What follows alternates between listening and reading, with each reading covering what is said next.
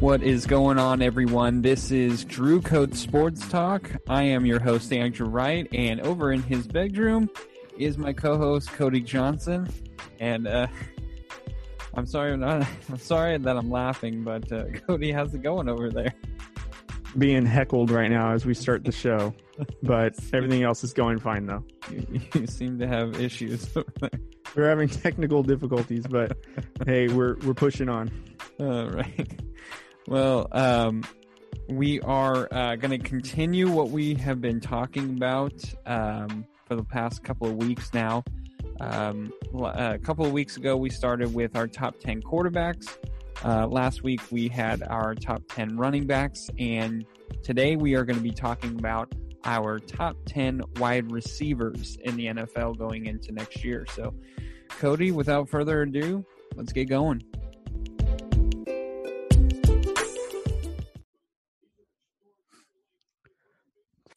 All right, guys. So we are continuing what we have been doing. This is going to be our top 10 wide receivers. Surprisingly, we had two receivers in the same position, but not at 1 and 2. It was like a random 6 and 7. So, but you'll see which receivers we have. Now, this is my favorite one because now this is not a brag because I wasn't good. But I did play receiver in high school, and I like to think I had good hands, and I had somewhat of a speed receiver, if you will, and I was pretty good with my route runnings. But I thought you said you weren't going to brag. I'm not. I'm just saying I was decent. I wasn't terrible. Okay, Papa, are you reliving the glory days over there? No, because I wasn't the number one receiver. Oh, okay. I was usually, technically I was in the outside position receiver, but I was like the number 4 choice for the quarterback. So, I guess it's not really a brag, but nonetheless, this is my favorite position to talk about. I always have ideas of what receivers I would go after, and because I kind of look at what receivers that I played next to, and then also what quarterbacks kind of want in a receiver, and all that stuff. So this is why I'm excited about doing it. It's a position I feel a lot more comfortable about than probably any other position for me anyway. So I'm excited about this. Very cool. All right, Cody. So you have your list ready, right? I do. Do you have your list ready? Absolutely. All right. Had it ready since yesterday. So. Yeah, same here. Well, why don't you kick us off? Who's your number one guy? Okay, my number one guy was DeAndre Hopkins. DeAndre Hopkins, now newly acquired to the Cardinals. I think he has the best hands in the game by far. I think he's a guy that will go and get anything. He's not the tallest guy. He's not the fastest guy. He's not the strongest guy. But what he has is he has those hands, and he has a knack for coming back to the receiver. Now, I'm not talking about, to the receiver, to the quarterback. I'm not talking about when the quarterback scrambles out. What I'm talking about is he has he can stop on a dime, and that is very useful for a quarterback. Whether him being stopping to come back on a comeback route, on a curl route, on a corner route, on a post route, streak, whatever you can think of, he has that ability to stop and fake out the defender or stop and come back to the quarterback if he needs it. He's one of the best that I've seen in a long time. And we've seen him with a TJ Yates who was trash. Garbage. And then Brock Osweiler, who was more trash. And then we see with Deshaun Watson, who Watson is a good quarterback. Yeah. I think he was in both of our top 10s, if I'm not mistaken. Yeah, he was. Okay. So, I mean, we like Deshaun Watson. So when he had a good quarterback, I mean, we saw Houston really thrive. So, I think DeAndre Hopkins has done it with very little and a whole lot. and he's done nothing but been consistent his whole career, which is incredible. Mm-hmm. And then you add Kyler Murray, who has that running ability, and then you add Larry Fitzgerald on the other side. It's going to be quite impressive to watch. This Cardinals team is going to be very scary, but for me, just as a receiver, DeAndre Hopkins for me is my number one. So Cody, who is your number one? I've got Michael Thomas as my number one receiver from the Saints.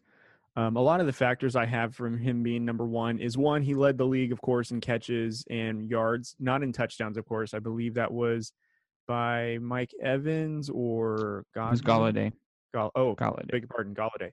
Which, by the way, honorable mention we'll mention later, which we just did anyways. Michael Thomas, like I said, is my number one guy. When I see him, I honestly believe that you can put him as the number one receiver on any team, and he will flourish.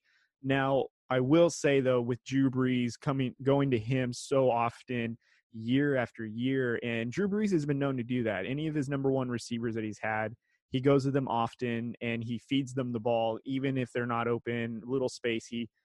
One of the great things about him being so accurate is that he puts the ball where it needs to be for the receiver to have a chance. And thankfully, he's got a really talented receiver in Michael Thomas. And every year, Michael Thomas gets better. He's not the fastest guy off the line, but he's definitely one of the strongest. And and anytime that there is a ball that's within play, he's definitely going after it. And it's not going to be very easy to kind of get him out of the line of his route.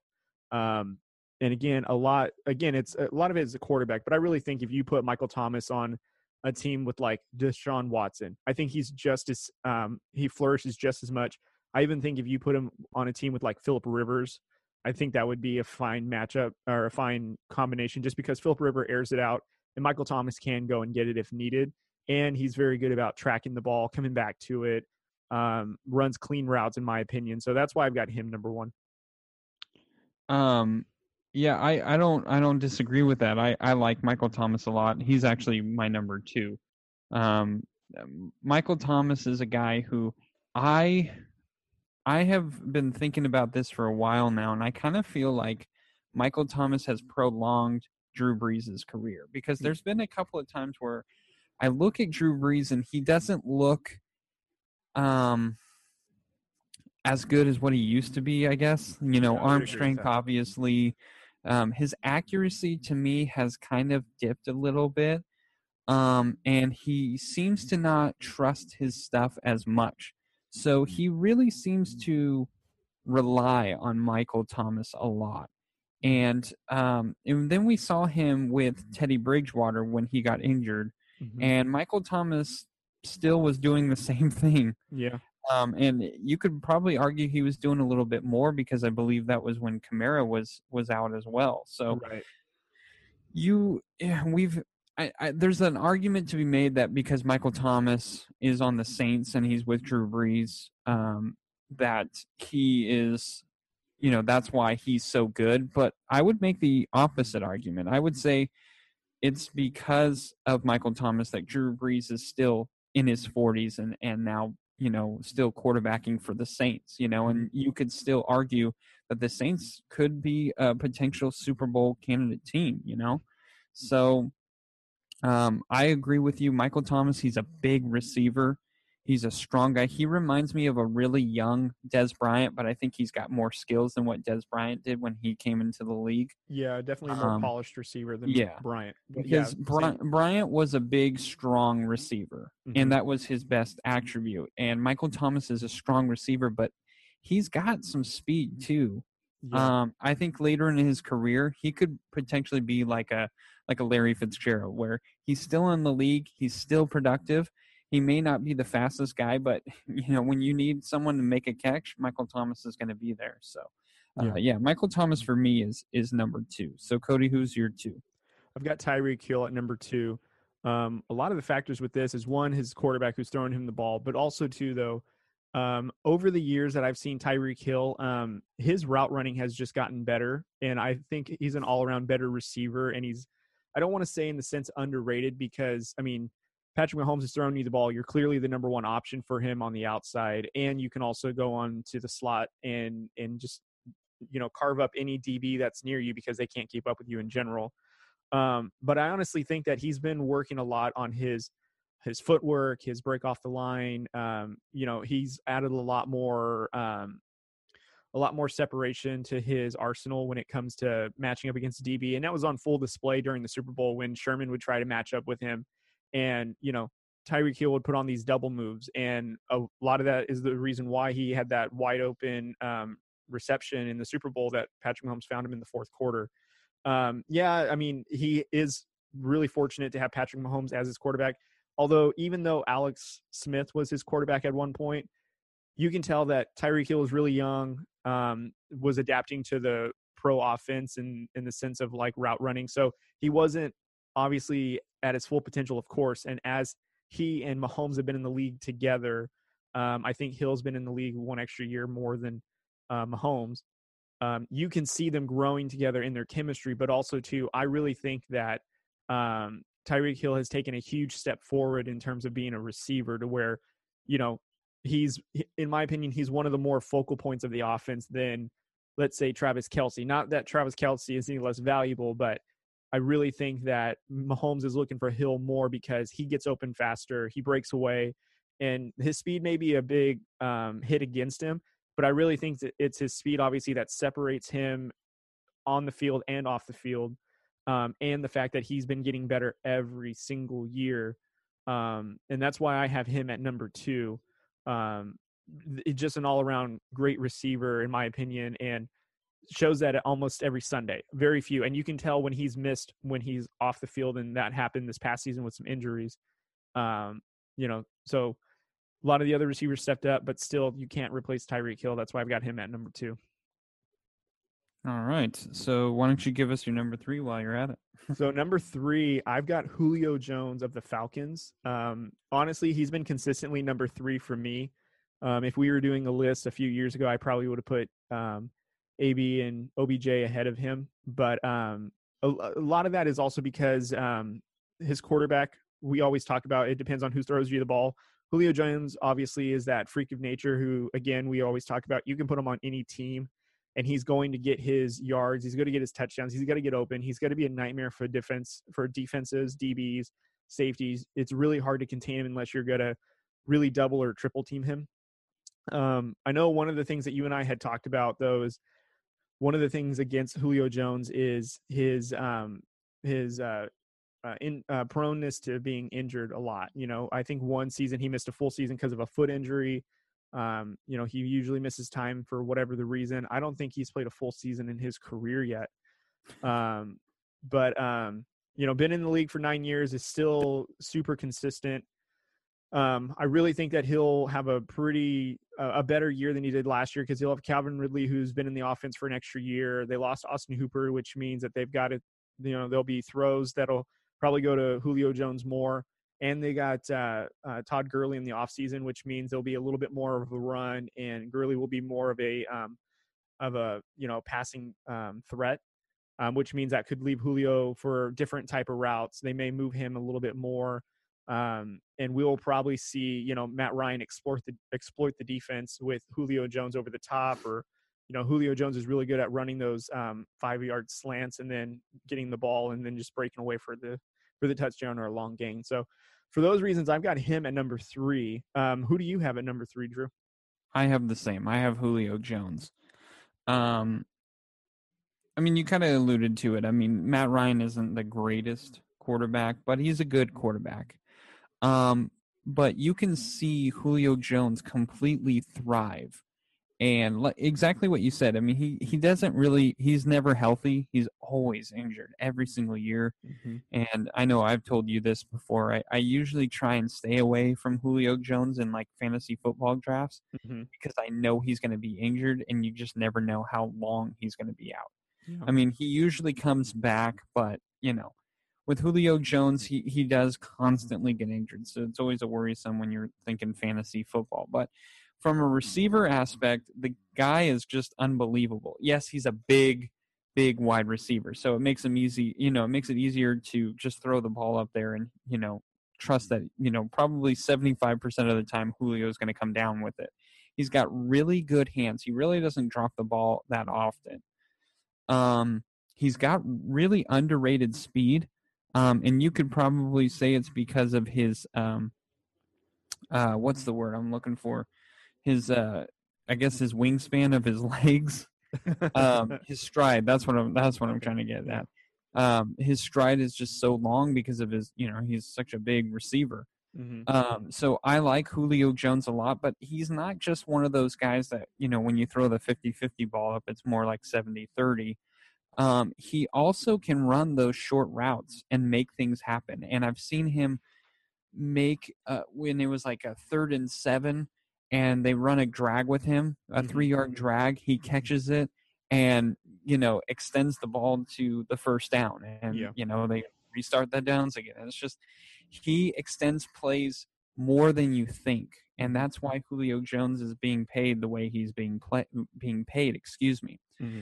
So Julio Jones to me is just a phenomenal receiver, and he's a guy that if DeAndre Hopkins and Michael Thomas weren't available, right, I would go after Julio Jones. So I mean, you can nitpick Julio Jones because of his injury history, but the fact of the matter is he's never healthy and he's still putting up the numbers that he does. I mean, imagine if he never missed time for injury. Can you imagine how scary he could be?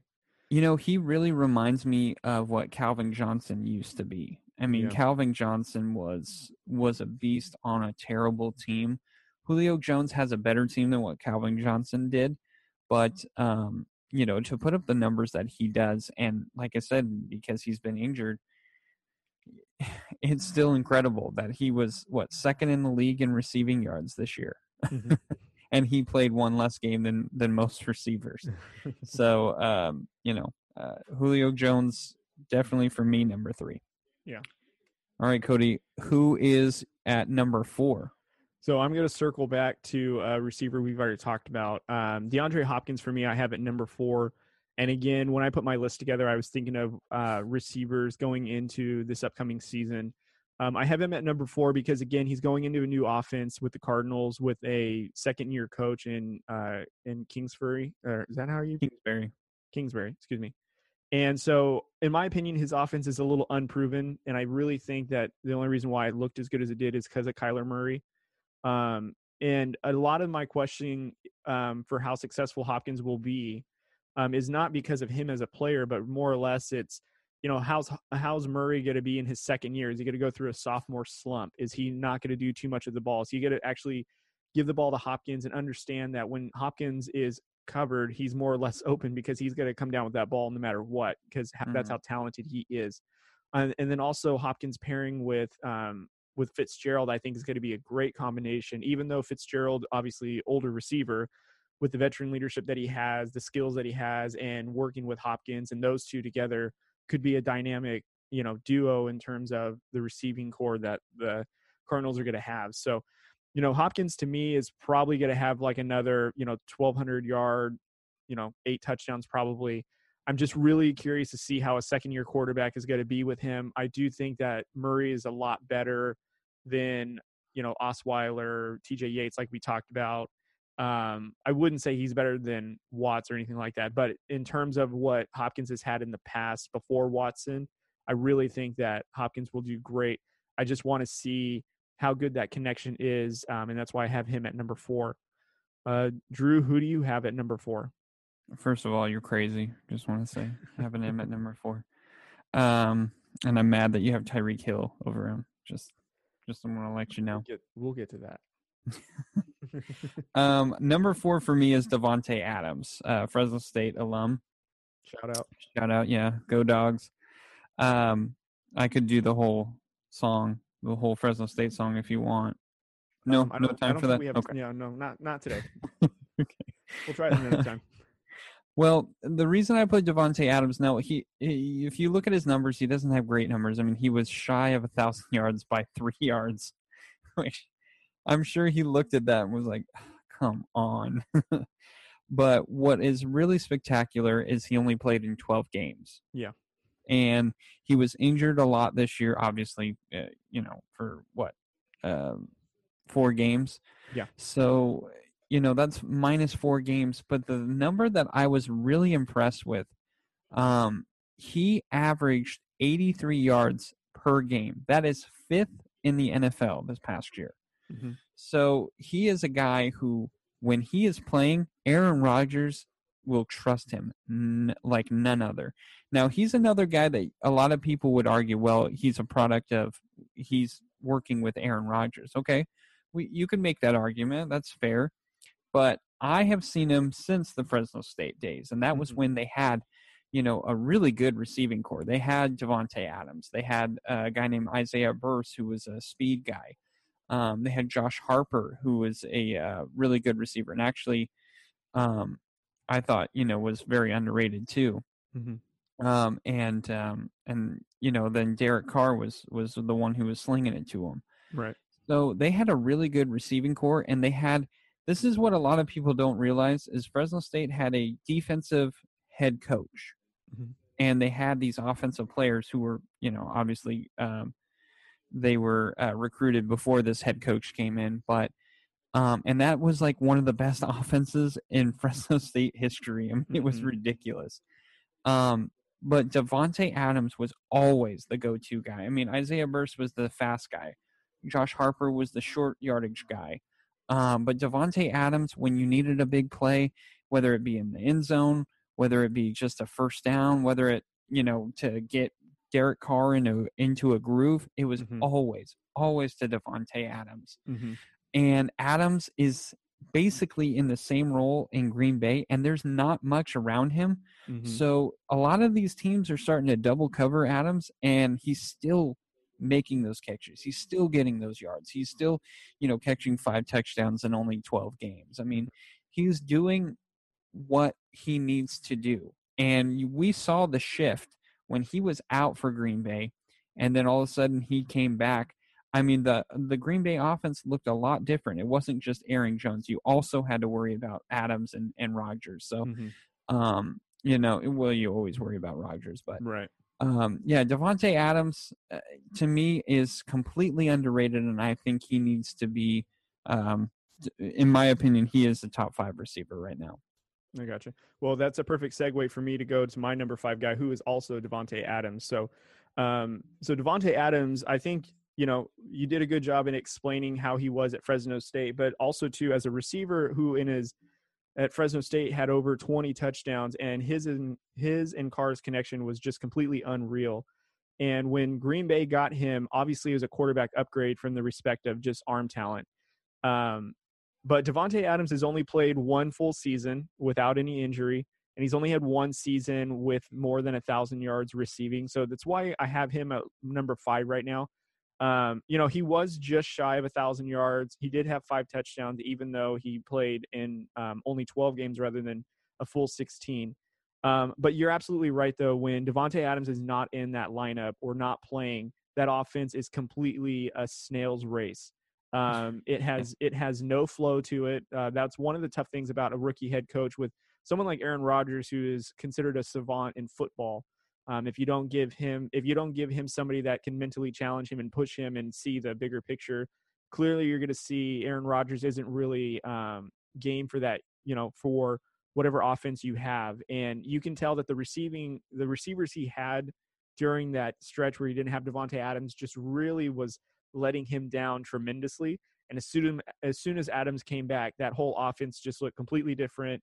Even though Aaron Jones was being used heavily, you can clearly tell that Adams was that missing piece, and he made a world of difference for them. And that's why I've got him at number 5. Again, a lot of the things I want to look for in this upcoming season is I want to see him stay healthy. I want to see how the coach gets him more involved, how the offensive coordinator finds ways to get him open. And I also want to make sure that Rodgers isn't getting too long in the tooth where he's now just kind of forcing. And, as he's got to age like every other quarterback that we talked about, like Breeze or Tom Brady, a lot of the things I want to make sure is that his talent doesn't suffer, which means he doesn't turn into a lazy quarterback where he gets rid of the ball too quickly before he lets Davante Adams kind of run his route, get open. Even though Davante Adams is uber talented, I just want to see how it's going to turn out for him. That's why I've got him at number 5. So, Drew, who do you got in your number 5? My number 5 is Odell Beckham, and I understand he's with Baker Mayfield, but there are reports that he's being shopped, and the Minnesota Vikings have been in talks with the Browns to try and get OBJ. That would be completely scary. Yeah. So, even if he doesn't go to the Vikings, I think really getting him out of Cleveland will really help him. I mean, if he went to I almost said San Diego, I guess, to the Chargers, or if he went to, even I doubt this would happen, but if he went to like the Raiders, I think he would be a lot happier with just at least and this is going to be a big shot at Baker Mayfield, so brace yourself. But at least a good quarterback, if you're with them, he's gonna flourish. So, gotcha. But I really like Odell Beckham, even though Beckham, he had a really down year. He still had over 1,000 yards this year, which is surprising because it was a pretty quiet 1,000 yards, if you ask me.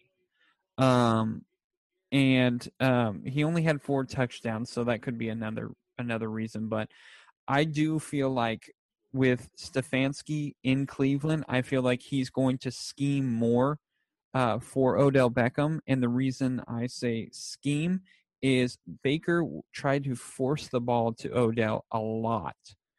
And so I think with Stefanski, he's going to scheme up plays where Odell Beckham is going to be open. So all Baker has to do is basically just put the ball on the money. And he is an accurate quarterback, so he can do that. But I don't think he can throw guys open.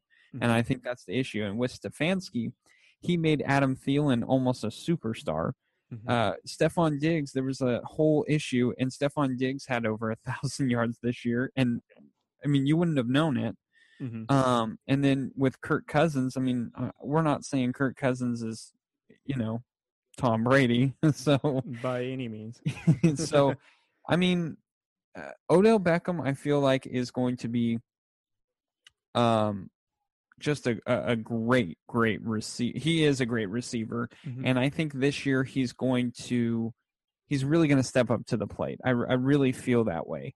And it's kind of hard for me to see Odell Beckham have a bad year because I love the hands. He's got tremendous hands. Yes, we all know about that catch, but it's not just that. He makes any catch. I think with Cleveland, he did lose a lot of confidence, and he did have a lot of drops. So I feel like when he goes to a new team, I think he's going to be re-energized. I think he's going to be ready, and I think you're going to see a different Odell Beckham. Even if he stays in Cleveland, I still feel like he's going to be re-energized. I think he is being doubted way too much, and I think he wants to prove everyone wrong. Odell does have some good speed. He's not going to be a guy who's going to be tough to bring down, but with those, like what we're talking about, with those 50-50 balls, he's like a DeAndre Hopkins. You're going to trust Odell over anyone else. Right. So, for me, I have Odell Beckham at number 5 because I'm still holding out hope. If he wasn't on Cleveland, to be honest, if he were on, even if he were on Detroit, he might be in my top 3. Imagine him and Stafford. I'm not saying that would result to a playoff team, but it would result into a really more high touchdowns offense, for Odell. Yeah, for sure. More high scores. You have a bajillion yards, that's for sure. Yeah, so I like Odell Beckham. I know I'm higher than most people on Odell, but I really believe in his ability to play the position. I think he just didn't do well in New York when they were going through that whole turmoil with the head coaches and stuff. And obviously the turmoil that Cleveland had last year. I just don't think I think it's that stuff does get in his head, and that makes it more difficult for him. And it is an excuse, but it shouldn't be. So I think this year he's going to prove to everyone that he is a lot better than what probably people are saying right now. Yeah. So Cody, who is your number 6? So number 6, I have Mike Evans. I knew that. Yep, it's all right. I think we have the same guy at number 6, if I'm not mistaken. Yes, I have Mike Evans as well. Okay, so he had over 1,100 yards, 8 touchdowns. Part of the thing that makes me excited about what I want to see from Mike Evans this upcoming season, why I've got him number 6, is obviously he's got an upgrade in quarterback. And I'm not talking an upgrade in terms of arm strength or arm talent or younger. What I mean is he's got the GOAT. He's got the greatest quarterback of all time, or at least in terms of, winning Super Bowls and being as successful as he is, which means he brings a lot of experience, a lot of discipline. And Bruce Arians, who's known for being disciplined and pushing his football team to be, as good as they can be, they get a huge upgrade in terms of preparation, reading defenses, getting receivers open and calling the right plays, audibling at the line if needed, which means I think Mike Evans has got to just flourish from this. One of the things I wrote in my notes is this is going to be like this for Tom Brady is going to be like his Randy Moss back in 2007 when he got there. I'm not saying Mike Evans is in the exact same talent company or saying he is Randy Moss. My point being is Mike Evans is a tall receiver at 6'4". He doesn't have he's not the fastest guy, but he's very long. He's got really good hands. And he gets open and he makes plays. 50-50 balls, he's more likely coming down with it because, again, he's a taller receiver. He's going to be really good in the red zone. This is why I see him getting a lot of targets from Tom Brady. I don't see like a lot of long passes. I don't see any of those streaks happening. I see a lot of like out routes, a lot of curl routes coming back. I see, like I said, some back pylon fades for when they're in the red zone. I see Mike Evans being utilized with his height and utilizing his hands much less than making him like a slot receiver. Not that that's what he was being utilized in, but honestly, when you have a quarterback that's got to throw you the ball and not give up 30 interceptions, you are going to have a breakout season. And Mike Evans was having these breakout seasons with Jameis Winston at quarterback too. So I just think Mike Evans is going to flourish with Tom Brady, and that's why I've got him at number 6 and as high as I do in my ranking. Yeah, I mean, I don't have really any disagreements on that. I have Mike Evans at number 6. Just like what you said, he's a big, tall receiver. He's got really good hands. He's actually quite a load to take down.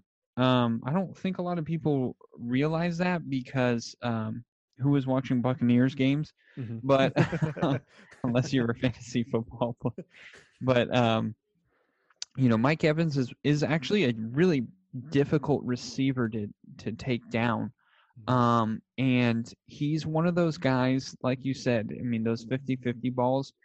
And that's kind of the reason why Jameis Winston did end up throwing 30 interceptions this year, was because he trusted his receivers, a ton. Mm-hmm. And I'm not just saying it's on the receivers. I'm not saying that, but he trusted them so much that he was going to throw it into triple coverage, And, how can you blame him? I mean, if I had, a 6'5" guy on one side and a 6'3" guy on the other side, and Chris Godwin, I mean, I feel pretty good. And then you got a playmaker at O.J. Howard at the tight end position. I mean, it's really hard to say, Jameis Winston is completely out of his mind. I mean, he is a little bit, but, he did trust his receivers probably to a fault. Mm-hmm. Not probably. He did. And but Mike Evans, yeah, I like what you said. I mean, when Tom Brady was really putting up his big numbers and was really at the top of his game, who were the two guys that you think of that really helped him out? Randy Moss you could, Randy Moss. You could argue maybe Julian Edelman or Wes Welker. Mm-hmm. But I think his big-time success was when Randy Moss came to the Patriots. And then when Randy Moss left, then he had a guy named he's like 6'7". Oh, Rob Gronkowski. That's right, that guy. Yes, Gronkowski. The wrestler? Yeah. So when Gronk was a big tight end target, I mean, Tom Brady flourished.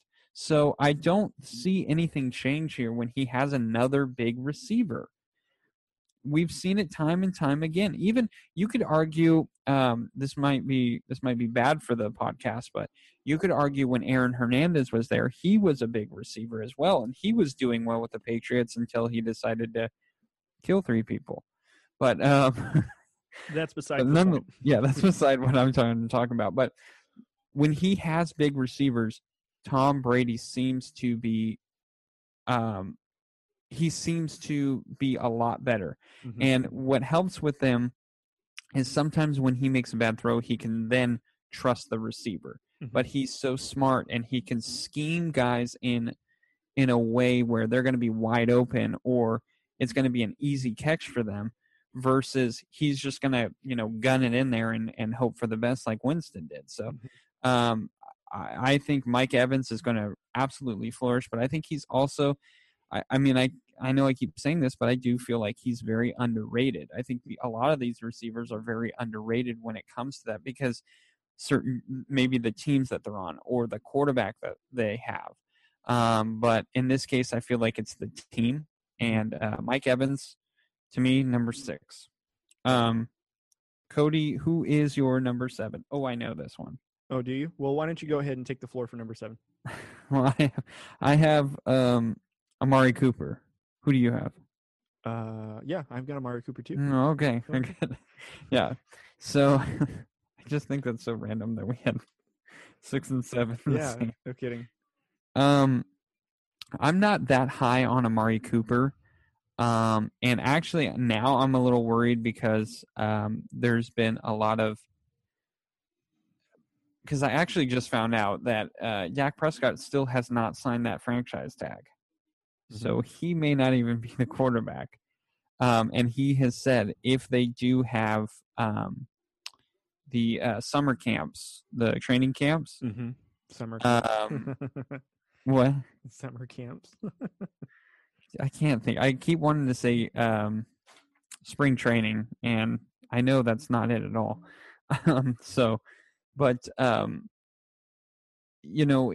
He has said that if he doesn't have a big contract, that he's not going to participate in the training camp. So that is a little worrisome for me, but nonetheless, I do believe that Amari Cooper is one of those guys he's a pure route runner. He's got some speed. As much as it kills me, I mean, we saw him do a lot better when he left the Raiders. I mean, we saw what he did in year 1 and year 2 with the Raiders, and it was great.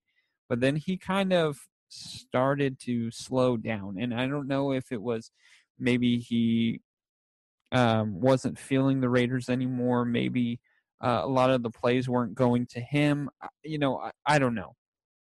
But with Amari Cooper, you can't deny his talent. Now, the only issue I do have with him as well is he does drop the ball a lot, and it's usually early in games. It's not typically late in games. So I will give him that, but he does have a lot of drops. So he definitely needs to work on that.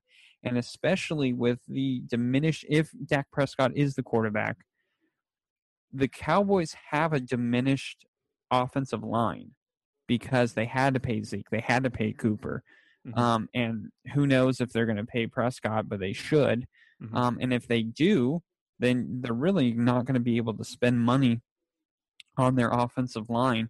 And their defense is really depleted right now. They lost a lot of players in the offseason. They're going to have to rely on Michael Gallup and Amari Cooper a lot. And if Cooper is gonna drop a lot of passes, there's going to be those naysayers, me being one, who are going to say, do you feel good about that $100 million contract now?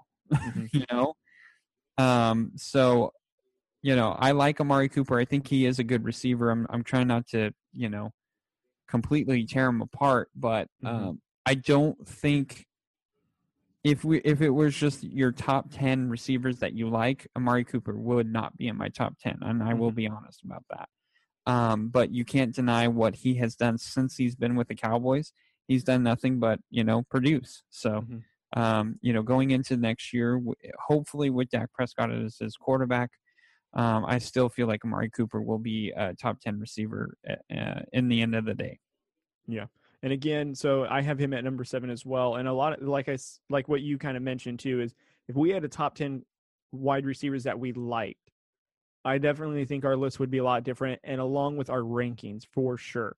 Yeah. So that is also, that is something that I will say. However, at being number 7, again, talking about the upcoming season, one of the things for me for Amari Cooper, and again, Dak Prescott is going to hinge on this, and just knowing the information that you said, I'm still gonna play the assumption that Dak Prescott is the one that's under center come the season that rolls around. And with that being said, when Amari Cooper had an offseason with Dak Prescott, there was instant chemistry that you kind of saw, which led, Amari Cooper to have a really stellar season.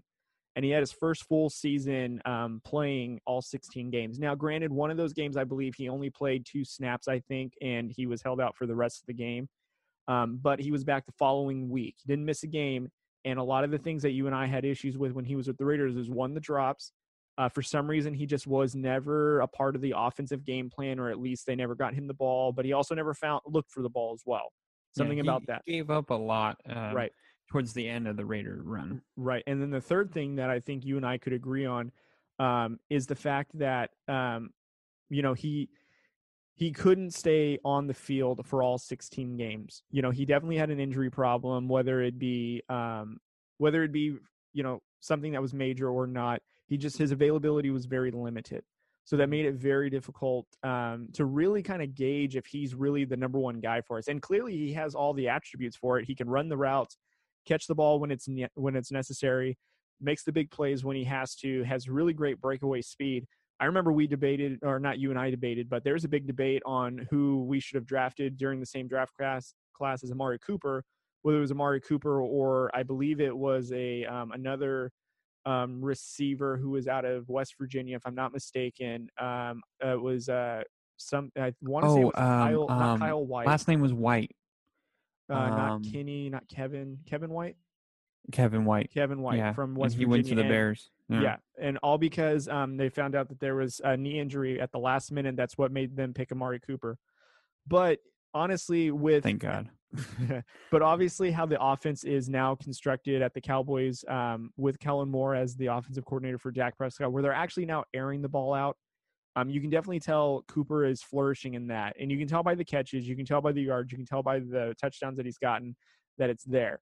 I'm really interested to see how the chemistry with Prescott, if he comes back, Cooper, and Mike McCarthy. I definitely am intrigued to see how that's going to work. I want to see if Mike McCarthy is going to treat Amari Cooper like a Greg Jennings, where he made him the number one guy, but he relied on him because Greg Jennings was underrated for his catching ability. He had really good hands. Now, that's the big question mark that you and I both have is how much can we trust Amari Cooper? Because he does have drops. And, I think he's been in the league for 5 years now, right? Yeah, I think so. Okay.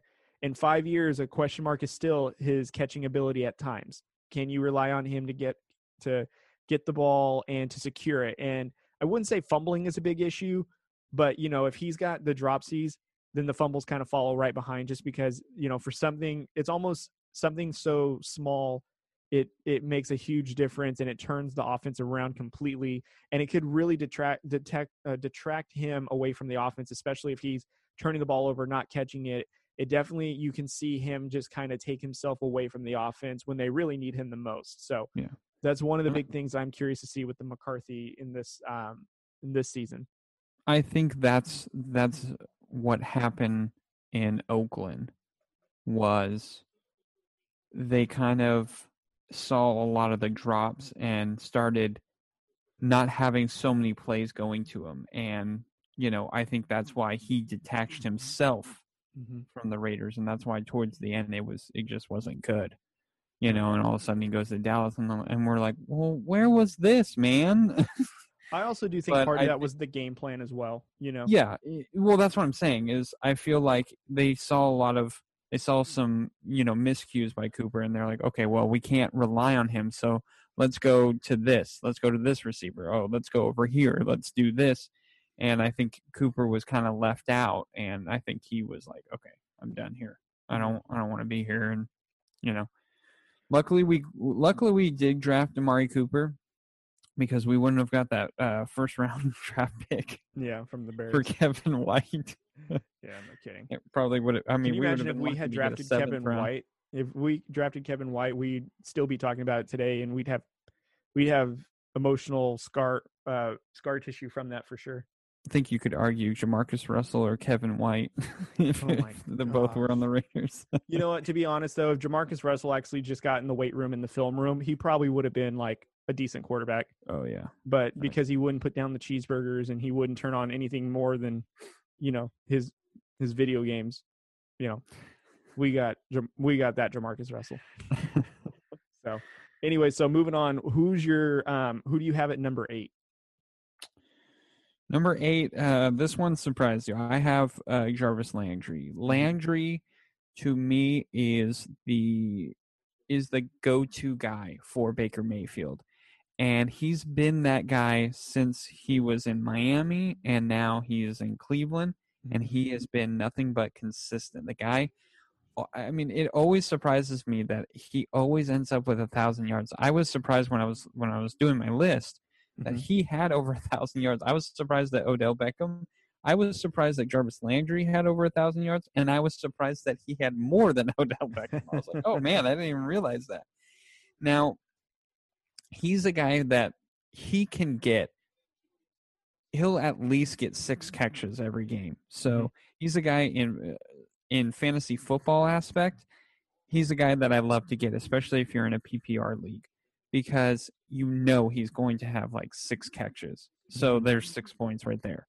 So that's consistency. And then, however many yards, you don't know how many. I mean, he could get 6 catches and 24 yards, right, but he also can get those 6 catches and have over 100 yards. So you just never know. But, with Jarvis Landry, he is a guy who he needs a lot of catches to get going, and he is in the perfect position. He is a perfect slot receiver.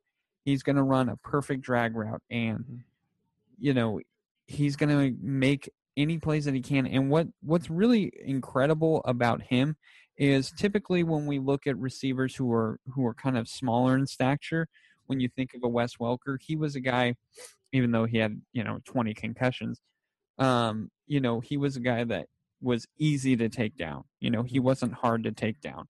Julian Edelman, he does pretty well protecting himself, getting down really quickly. With Jarvis Landry, he seems to extend plays and not get injured, which is quite a feat in itself. So he is to me a Julian Edelman, a Wes Welker type receiver, but I feel like he's got better hands than both of those guys ever did or ever do. And Jarvis Landry, him and Odell have a great connection. They know how to work with each other. I mean, they did that in LSU. Now they're doing it in Cleveland. And he is just a guy who, when you need a catch, when you need, like what we were talking about with Julio Jones, if it's a 3rd and 7, you can run a 2-yard drag or a 3-yard drag, and you can believe that he's going to get that first down. He is quite a talented receiver. Again, I would kind of like to see him on another team. I wish he were on a team that would be contending. But, he's still, even in Cleveland, even in the turmoil, he's still getting over 1,000 yards. He had 6 touchdowns. I mean, Jarvis Landry to me is very, again, I keep saying this, but he's very underrated. And he is a guy who, if I were running a franchise and I saw Jarvis Landry, I would try and get him as often as I could. No, I like that. Number 8 for me, I've got it actually is opposite of Jarvis Landry, Odell Beckham. So I have him as my number 8 guy. And again, a lot of it is going to determine, again, the QB. In my opinion, I really think that OBJ is going to flourish a lot more if he wasn't on the Browns. I really had high hopes from them last season when, they did trade for him, and then they had obviously Jarvis Landry still opposite of him. You have David Njoku and Nick Chubb, Kareem Hunt, even at the back half of the season. You really thought that their offense could be, a legit juggernaut.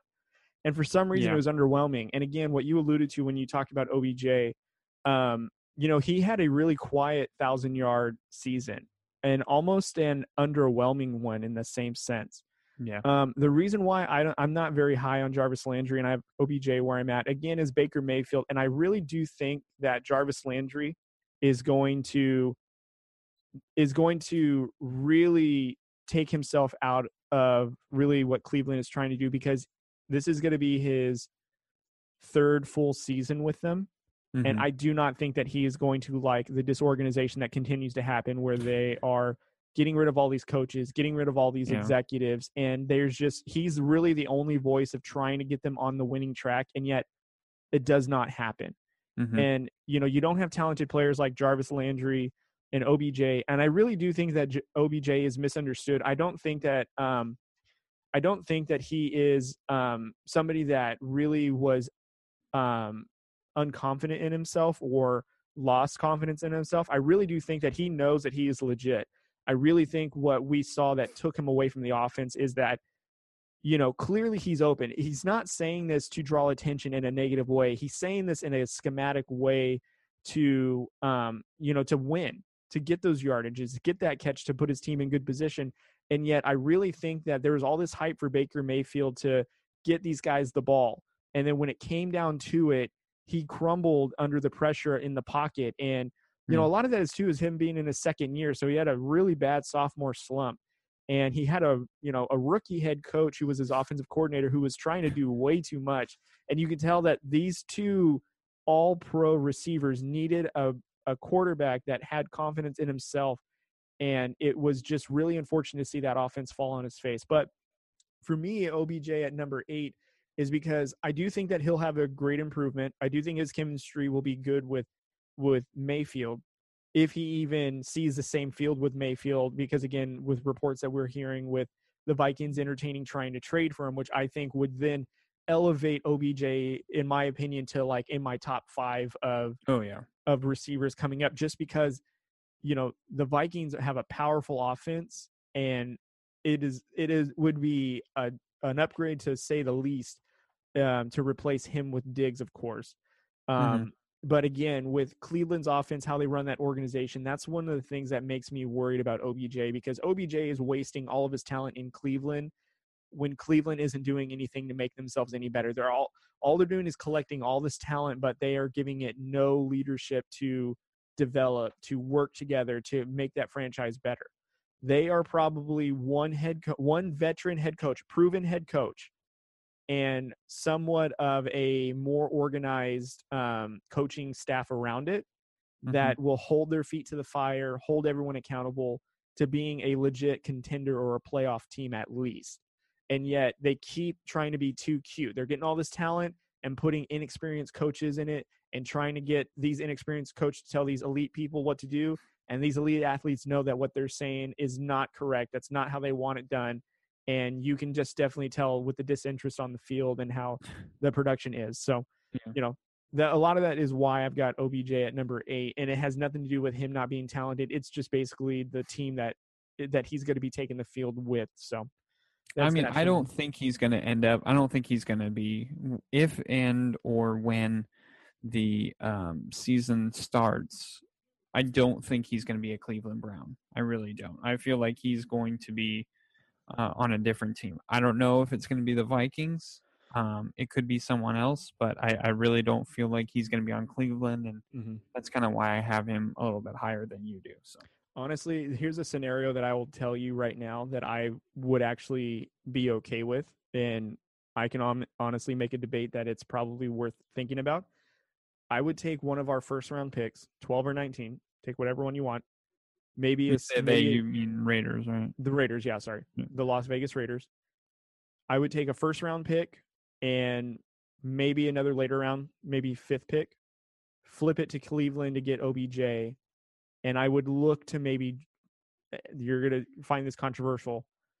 I would look for a quarterback later in the draft, like a Jake Fromm, to be behind Carr if Carr can't get it done. Because I think honestly this is Carr's last season if he doesn't produce, like get them to the playoffs or whatever. I don't see this relationship working out. And honestly, unfortunately, Raider fans are going to grow impatient to Carr being year 6 or 7 with the Raiders and only one playoff berth and just a lot of hype, but he's not really flinging the ball like what we were hoping for when he was in Fresno State. But if you get a proven receiver in OBJ who doesn't have any sort of baggage like AB, for example, now there's no excuse for Carr. However, you now have somebody lying in wait to then take over. What do you think? I like it. I mean, I think if they did do that, I don't think they would go for a quarterback because they did sign Marcus Mariota to some good money, and they do still have a lot of money to spend, so they could afford Odell Beckham. I think, first of all, they're not going to do it. No, this is all hypothetical. This is Mayock's thing. I mean, he wants the draft. And honestly, I don't think he likes OBJ that much either. I think Gruden does, though. Yeah, but I don't think it's enough for Mayock to pull the trigger, because I really think that Mayock has been doing some Gruden,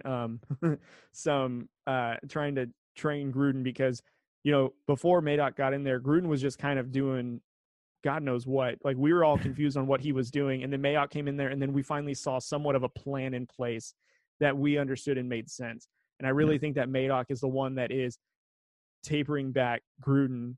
This is off subject, by the way. Tapering back Gruden to where it's a more of a focused plan, and this is how we should do it. This is what we should do, especially with Mayock knowing what today's football is nowadays. And I feel like Gruden was kind of behind, and Mayock is bringing him up to speed now. You know what I mean? Mm-hmm. Well, it wouldn't be a Drew Code show if we didn't get off topic. At least very once. True.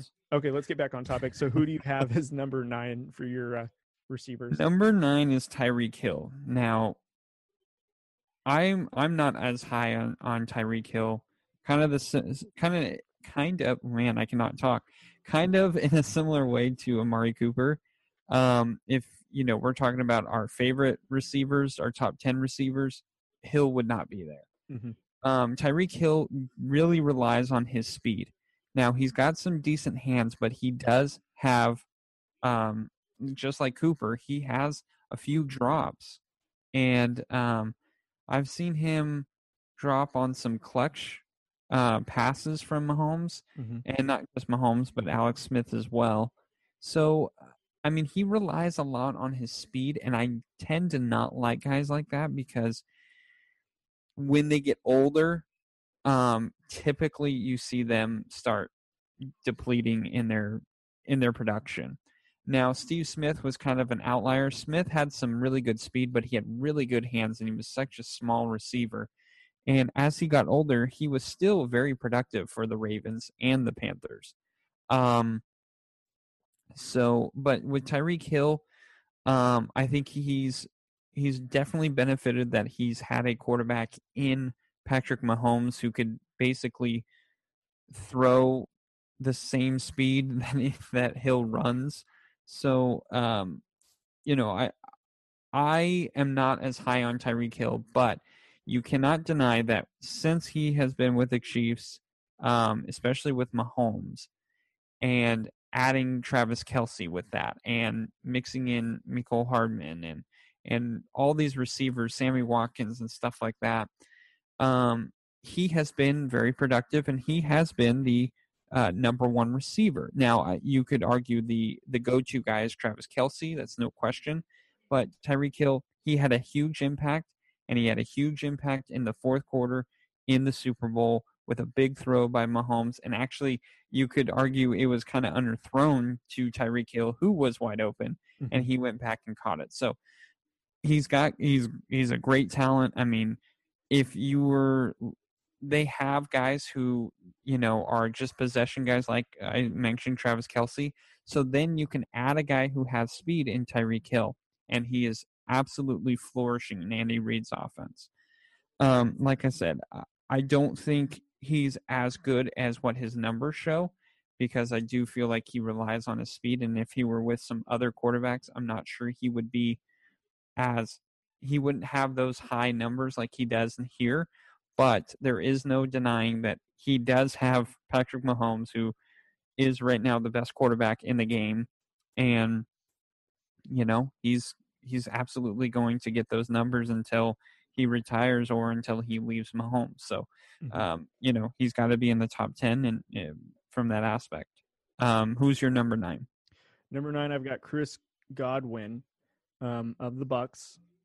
Goes alongside with Mike Evans. And of course, this one, the big factor I have him in my top 10 is because, again, the upgrade at quarterback, like what we mentioned with Mike Evans with Tom Brady. I really do think that Chris Godwin's going to be sort of the new Julian Edelman for Tom Brady, although faster in my opinion. He's got freakish speed, really underrated in terms of his catching ability with his hands, and he does a really good job at getting open in tight spots. I really do see him as probably a receiver that's going to get a lot of screens. Little short slants, in the middle, out on the out of bounds line. And again, I think that's going to be a perfect setup for like Mike Evans, like what we mentioned, of being a red zone threat, especially if Tom Brady is known for just going, short on the defense, but then in the red zone, going to exploit the safeties, especially on a shorter field when he's in the red zone. So I really like Chris Godwin for this upcoming season. He had a really great season with Jameis Winston, even though Jameis Winston, like what we alluded to, threw 30 interceptions. This kid had 1,300 yards in receiving yards, and he had 9 touchdowns. In 3 seasons, he's only missed 2 games, which means he's very durable, very trustworthy in terms of, he's going to be there. And I really do think that he's going to be the X factor that's going to take a lot of pressure off of Mike Evans. And it doesn't help that Tom Brady. It does help that Tom Brady's going to have O.J. Howard to throw to as well, basically like Gronk 2.0. But I really do think that Chris Godwin, is going to be that receiver that's going to really be someone that Tom Brady relies on. Somebody that he knows that he can get the ball to him at any time, and he can trust that guy to come down with it, regardless of what the defense is showing him. So that's why I've got him at number 9. Chris Godwin is my number 10, so that's a good transition. Right on. I like that you said that you think he's going to be his Edelman. And what Tom Brady's really going to like about this kid is, just like you said, he's been in the league for 3 years. He had to work his way up to being one of the top receivers. I mean, he was 3rd in receiving yards last year with, like you said, over 1,300 receiving yards. And he had 9 receiving touchdowns. I mean, they had a high-powered offense, but and when you have Mike Evans on the other side, it's kind of hard not to just kind of focus on Mike Evans. And so for Chris Godwin to have better numbers than Mike Evans, and like you said, he's got some really good speed. He's got really good hands. He is very underrated, and a lot of people don't realize he's actually a really big receiver. He's like, I believe he's 6'3", so he's not a small guy. So Chris Godwin, if he can keep up his work ethic, Tom Brady's really going to like him, and I really like what you said. I think he is going to be the Julian Edelman of this offense. He is going to be, if he needs just like a short pass just to kind of get his groove back, or he needs a short route just to get the first down to, extend the drive, he's going to go right to him. So I like Chris Godwin. I think he's absolutely going to flourish. I think his yardage is going to go down because he's going to be that Julian Edelman type. And Julian Edelman, he had more, like what I was talking about with Jarvis Landry, he's more of the possession guy. He's going to be the guy who could get, 6 or 7 receptions, maybe only 20 yards. But he's going to be that guy who will constantly get a ton of catches. So, I completely agree with you. Chris Godwin, he's just my number 10 because it was hard to put him ahead of Tyreek Hill. Yeah, understood. Well, then that leaves me with my number 10. I've got Stephon Diggs for me at number 10 going into next season. A lot of the factors I had with this one is, his quarterback last year, Kirk Cousins, we're not going to say is an all-pro, but we're also not going to say that he is not like a good caliber starting quarterback. The only thing that Stephon Diggs really had against him last season is that the offense that he was playing against, for some reason, was so content on running the ball that obviously he was essentially in the shadows for about the first 3 or 4 weeks of the season until finally he just exploded, was getting the ball. And what you alluded to with Adam Thielen getting a lot of the volume in terms of catches because Adam Thielen was Stephon Diggs was opposite. Once Stephon Diggs was getting the ball, he was electric. Over 1,100 yards, 6 touchdowns. It was his second 1,100 yard, 1,000-yard receiving season. So he went back to back. And he took a huge step forward, in my opinion, as being a number one receiver. And I do think he is a legit one. Definitely has the hands for it. Definitely has the route running for it. I definitely think there's no doubt about that. And so what I'm really curious and really interested to see is how him and Josh Allen mesh in Buffalo. I really think that Buffalo has a really good kind of 1-2 running punch with their young running backs. They don't really have a second receiver per se. I think they've got Josh Brown, who's their number one guy, and I think that he's John Brown, pardon me. And he's a speedy guy. He's really the home run hitter, but I really think that Diggs is that really good counterbalance to what they would really look for. And the way that Allen slings that ball, I think would be really electric. So Diggs doesn't have to go for the home run all the time. He can very much go for those under routes. And the way he comes off the line would really keep those DBs honest. And honestly, in the division that they're in, outside of the Patriots, Gilmore, there's no DB in that division that's going to hold down Diggs, in my opinion. And Diggs, I think, is going to have this fresh start in Buffalo. I do think that Allen in his third season is going to make a huge stride. And I'm curious to see how this Buffalo team is going to be. I think that they were in the wild card, if I'm not mistaken, which means that they have gotten better throughout the years. And not only do you have a mobile quarterback you got to watch out for, you got some dynamic running backs that you need to keep account of. You got a home run hitter in Brown that you got to watch out for over the top of the defense. But then you've got, in my opinion, a really, really, really good receiver in Diggs that's just going to make that offense pop. And I really do think that he's going to benefit from that. And that's why he's number 10 for me. I kept him out of my top 10 because, well, obviously because I have other receivers that I like a little bit more. I think he's going to have more catches than he ever did with the Vikings. I mean, with the Vikings last year, he had over 1,100 yards, only 63 catches. That's efficient. I mean, yeah, that's absolutely efficient. But that means he's the home run hitter. And I think, just like what you said, in Buffalo, he's going to be the more go-to guy. So he's going to have more catches. He might have fewer yards, or maybe he might have the same, but he's going to have less of these 3 catches, 150 yards. I think he's going to have more of these games where he's getting 6 catches, 97 yards and a touchdown, Yeah. So, I think Diggs is going to have a bigger role, obviously, in Buffalo. He's really not going to have to share time with, another receiver. So I feel like Diggs is going to be, but we don't know how the connection is going to be. And especially with all this quarantine stuff, the connection may not be that good this year. It may have to wait till next year. So who knows? I mean, but I like Stephon Diggs. I kind of want to see it play out before I go and say, Diggs is going to be in my top 10. So yeah, agreed. Well, we had some good conversation, man. We got some in depth. We still made some Raider talks. we got a little bit in there. We always find a way. But man, it was really good, and you brought your A game for sure, man. So I always love that you're always bringing it every week. Thanks, man. I got to keep up with you, man. You're the guy that has the great analysis, and man, I can't just let you just run the show all by yourself. I gotta help out and sneak up the joint sometimes. Don't sell yourself short. Good God. Well, have you seen me? I am short, man. Come on. Not on 2K.